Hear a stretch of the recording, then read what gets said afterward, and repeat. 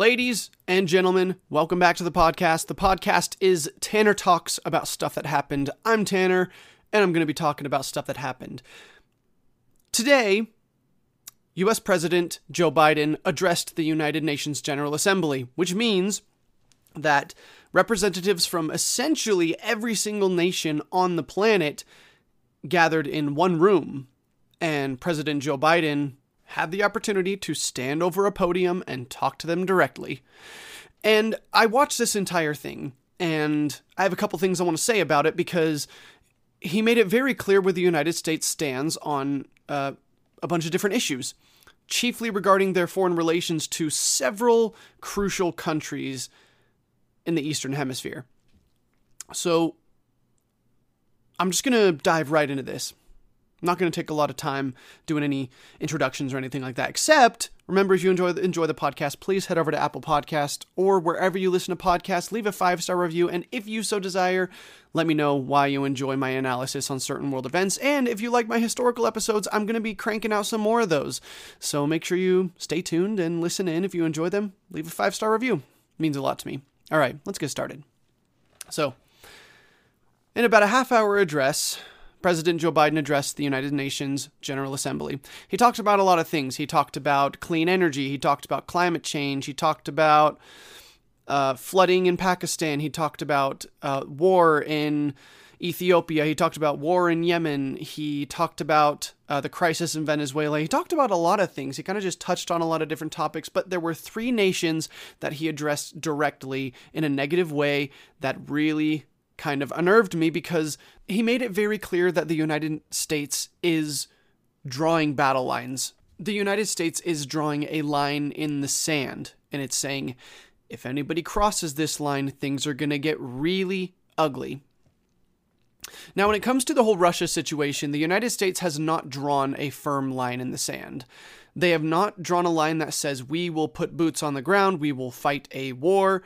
The line in the sand has not, well, I should say the line in the sand has not changed. And the line in the sand is if Russia attacks any North Atlantic Treaty Organization country, then it will be war. It will be World War III. That is a line in the sand, but that line in the sand has not changed. And we did not draw a firm line in the sand about Ukraine, and that's why Russia's in Ukraine. And because we didn't draw a firm line in the sand, we're kind of embroiled in this gross proxy war where billions and billions of dollars of U.S. taxpayer money is flooding into a country that's not our ally. And because that line in the sand was never drawn, it was never made expressly clear how the United States would handle an invasion of Ukraine, now we've gotten deeply embroiled in an issue, and it's really affecting all of us. But I think we've learned our lesson a little bit, and Biden has drawn a firm line in the sand on 2 other issues. So, first of all, I'm going to talk about what he said about Russia. Because even though it's very clear how the executive branch of the United States feels about the Russian invasion of Ukraine right now, there were a few new things that were said that change how I see this situation right now. So right after the invasion, I mean, within days, maybe a week after the invasion, there was an emergency session of the United Nations, and they voted on who wanted to condemn it, who wanted to condemn Russian aggression, and what nations were going to say we abstain, we're not going to say anything about it, and what nations supported Russian aggression. And most nations, a lot of nations condemned it. Some nations abstained and didn't vote, and other nations that were close to Russia supported the invasion. But for the most part, most nations that we're allied, not that we're allied with, but most nations that are Western nations with democratic governments, they condemned the invasion. But in all reality, that condemnation doesn't matter. I mean, if you get condemned by the United Nations, it's essentially like a slap on the wrist. You don't get any actual penalties from the United Nations. The United Nations doesn't have the power to penalize anybody except for kick them out of the United Nations, which, again, doesn't really do anything except basically invigorate them with whatever they were doing before, because now they don't have to answer to the United Nations about anything. But in Biden's speech to the United Nations today, just a few hours ago, Joe Biden expressly called upon nations in the United Nations to join in standing in solidarity with Ukraine and condemning Russia. This is different than a vote because Biden is speaking as the figurehead of the United States, as the head representative of the United States, and is essentially saying, the United States, who is not Ukraine and is not allied with Ukraine, is calling upon other nations, all other nations, to stand with Ukraine. Instead of just saying, we don't like what Russia's doing, he's calling upon people and nations to stand alongside Ukraine. He also called upon every nation in the United Nations to defend the right of Ukraine to exist as a sovereign nation. Now, that is jarring because, like I said, he's not calling for a condemnation of Russia. He's calling for people to defend the right of Ukraine to exist. Which, if you were to read between the lines, he's essentially calling upon the United Nations to stand against Russia. He went on to talk about how much aid the United States and other nations have provided to Ukraine and the sanctions the United States has put on Russia. So, basically, before this, it was mostly just the North Atlantic Treaty Organization who was being called upon to stand against Russia. But now, today, Biden has expanded that to encompass the entire world. He's calling upon all national governments to stand against Russia in whatever way they see fit. Now, there are nations that already support Russia, and they will probably not stop supporting Russia. They probably won't stop supporting Russia because they're already in too deep with Russia. Their economies are too embroiled with Russia. They've already committed to Russia, so they can't now backtrack on that. But nations who are either ambiguous or who have already stood against Russia are now being called upon by President Biden to defend Ukraine. Take that rhetoric as you will. But the way that I'm seeing it, there are, like I said, battle lines being drawn. People are starting to polarize. Nations are starting to polarize. If you stand with the East or if you stand with the West. That makes me nervous, for obvious reasons. Remember how World War I started? Kind of scary. So, why did Biden say these things expressly today? Well, first of all, he might have been planning it for a while, but in the past couple days, Russia has announced that they are going to begin carrying out referendums in occupied territories in eastern and southern Ukraine in order to annex their territory, take it from Ukraine and make it officially part of Russia like they did in Crimea. So a referendum is basically when citizens or representatives vote directly on a specific issue in a country. In this case, it's to join the Russian Federation and formally leave Ukraine. So the areas that Russia is hoping to annex, the places that they're holding referendums, are the separatist breakaway republics of Donetsk and Lugansk, the two republics where this initial war began all the way back in 2014, as well as the areas in southeastern Ukraine called Kherson and Zaporizhzhia. Essentially, the eastern border of Ukraine connecting down to Crimea would become part of Russia were these referendums to go in Russia's favor. Now, I talked about this several months ago, that this was the plan that I thought Russia had. I thought that Putin had every intention of annexing parts of Ukraine to make them part of Russia, inhibit Ukraine's access to the Black Sea, economically kneecap them. I said this months ago. I genuinely thought this was part of Putin's plan, and so I'm actually kind of patting myself on the back today. But why does this matter now? Well, yesterday, Vladimir Putin ordered a partial mobilization of Russia's military and economy. He is instituting a draft and preparing to move more soldiers around. This is kind of freaky because up to this point, Russia was still classifying the invasion of Ukraine as a, quote, special military operation, which is basically how the United States classified their invasion of Iraq back in 2003, before it became an all-out war. They never outright declared war on Ukraine. Because of that, Russia's economy has been operating normally, other than the sanctions. But what does mobilization mean? Well, Putin's mobilization of his army means that he fully intends to put a sizable portion of Russia's GDP toward the war, as countries do when they declare war on somebody, and will probably escalate it as this invasion hasn't been going nearly as well as he hoped. In the last 2 weeks, the Ukrainian army has devastated Russian lines in the north of Ukraine and regained huge swaths of Ukrainian land. And that no doubt frustrates Putin, who said he could take Kyiv in a matter of days back before the invasion. Now we're looking at almost 8 months of war, and he's nowhere near Kyiv. He tried to attack it twice, didn't work out. Okay, Now, put two and two together. The territories that have planned referendums, let's say they hold the referendums and they join Russia. Donetsk and Lugansk officially are part of Russian territory at that point, according to Russia. Ukraine and the wider world don't recognize the referendums as legitimate, which the referendums probably wouldn't be legitimate because they're in a war and things aren't, legal processes in a war zone generally aren't legitimate. So Ukraine attacks those territories because Ukraine, Vladimir Zelensky, still considers those territories to be part of Ukraine because they don't recognize the referendums as legitimate, and it's just trying to regain its lost territory from Russia. Russia labels those attacks as an attack on Russian soil and move to respond accordingly. What happens when you attack a sovereign nation on their own soil? They consider it an act of war. So then Russia dispenses with the special operation talk and declares an all-out war on Ukraine, freeing up the entirety of its military and economy to focus on wiping the Ukrainian army off the face of the earth. Putin has already ordered partial mobilization of his forces, so he's gearing up for that.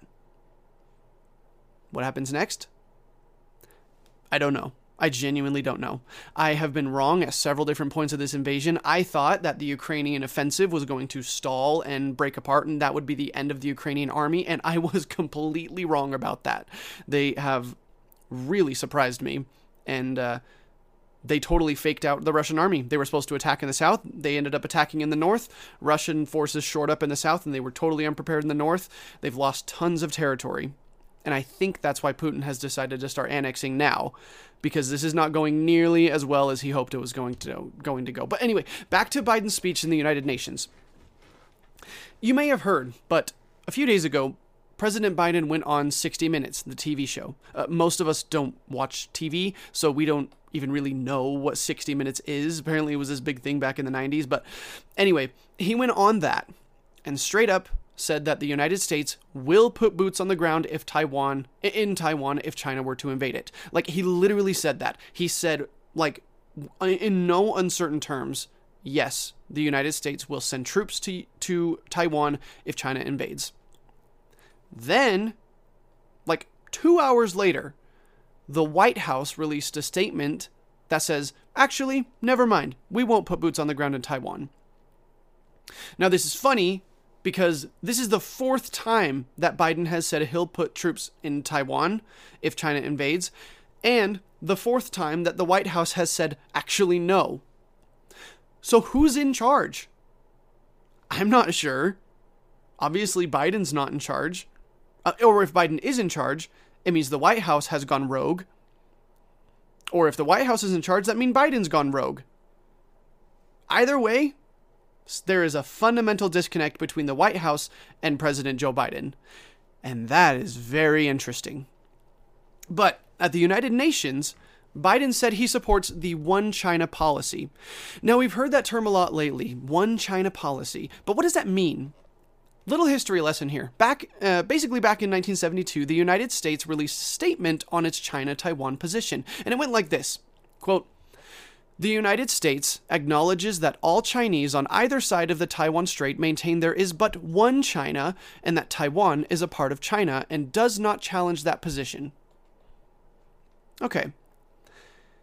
If you know the history of Taiwan and China, you will see that this statement is incredibly ambiguous and does not really give away which side the United States is on. China considers Taiwan Southeast China, and Taiwan considers mainland China West Taiwan, but also considers itself the rightful government of China.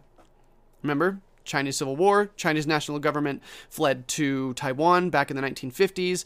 Chinese Communist Party took over mainland China. China considers Taiwan part of China. So basically, both territories consider themselves the rightful government of China. And technically, the Chinese Civil War is still ongoing. Very brief history lesson there. So basically, the United States kept their position on Taiwan and China pretty ambiguous. It said, yeah, there's one China, and Taiwan's part of it, and we recognize that. So basically, that means that the United States is on both sides. I gotta say, Very clever political maneuvering by whoever wrote that speech, whoever invented that policy. But Biden reiterated that statement in front of God and everybody this morning at the United Nations. Regardless of the ambiguity of the one China policy, Biden has made it very clear that he has every intention of defending Taiwan. The White House may have other plans, but Biden himself, the president, plans to order the defense of Taiwan if China attacks. And remember, the president has absolute authority in declaring war on other nations. Congress doesn't have to vote on that. I mean, if what I learned in high school is correct, then again, I learned it in high school, and U.S. education system is rough sometimes, so I might be totally wrong in that, but that's what I understand. Later in his speech, Biden made one more country shift in their seat a little bit. Addressing Iran's nuclear program, Biden said, in no uncertain terms, "We will not allow Iran to obtain a nuclear weapon." Now, he softened that statement a little bit after saying things like, let's do it democratically and all that, but basically he said straight up that the United States will not let Iran get nukes. If you've been paying attention to Iran, they really want nukes, and they have a pretty fleshed out nuclear program at the moment. Okay, after all this, let's zoom out. Today, Biden called upon the entire planet to defend Ukraine from Russian aggression as Russia plans to annex large swaths of the country and mobilize its entire army, essentially pledged that the United States will defend Taiwan if China attacks, and vowed not to let Iran get nuclear weapons.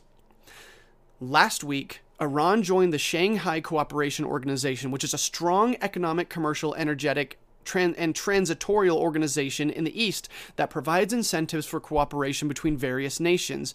And who are the two nations who head up this organization? Russia and China. Look, I don't know if anyone else is seeing this, but these look like battle lines to me. As Russia and China's economies collapse, they're going to seem more and more desperate to make something happen to unite their people against a common enemy. And wars in Ukraine and Taiwan seem to be the golden ticket to that. Remember, if your people are upset with the government or upset with each other, best thing to unite a nation is to come up with an outside enemy. It's only a matter of time before the situation gets so dire that the United States has to either back off entirely or go all in. And that could mean a lot of people die. Now look, I'm just reading the news and making connections. It's just my pastime. This is what I love to do, almost more than anything. And these connections don't seem to be something I'm just coming up with out of thin air. Maybe a year ago, people would call me a conspiracy theorist, but it doesn't feel like that. This feels pretty real. So remember, like I say, like I've said at the end of every single one of these big crisis podcasts, the world will survive and the human race will survive. Most of us will be okay. But we're in for a great global shakeup. And it's going to get tough. So normally what I will say is, make a date with your loved ones, spend time with people you really enjoy being around, take up an old hobby, things like that. And obviously do all of those things because, like I always say, the shakeups are easier to walk through when you're doing things that you love, surrounded by people that you love. But now I'm going to talk a little bit more specifically, and I'm going to say, get some food storage, not because I think there's going to be a nuclear war or anything, but because food could get kind of expensive. Supply lines could get cut again. And so make sure you have food storage, make sure you have gasoline storage, make sure you have water storage, and not just like put a tarp in your bathtub and fill it up with water. I mean, get like real water barrels that you can seal shut, fill them up with water, and then seal them off. Make sure you have plenty of water for at least a month or so after, for whatever crisis could happen. If you're really feeling like things could get really bad really quick, I would say buy a wood-burning stove so that you can keep your home warm in case gas prices go completely ridiculously crazy like they already have in the European Union. Remember, things could get bad. It's important to be prepared for those things when they do happen. Now, I'm going to go make a date with my family. I see them several times a week, but I feel like I need to see them a little bit more just in case. Thank you all for listening so much. Remember, if you enjoy the podcast, head over to Apple Podcasts or wherever you listen to podcasts. Drop me a 5-star review. Tell your friends and tell your family about this podcast if you enjoy it, if it helps keep you informed. If you feel like it's good that I'm out here doing the thing I love to do and helping some of you out in the process. All right. I'll see you all next time. Thanks for listening.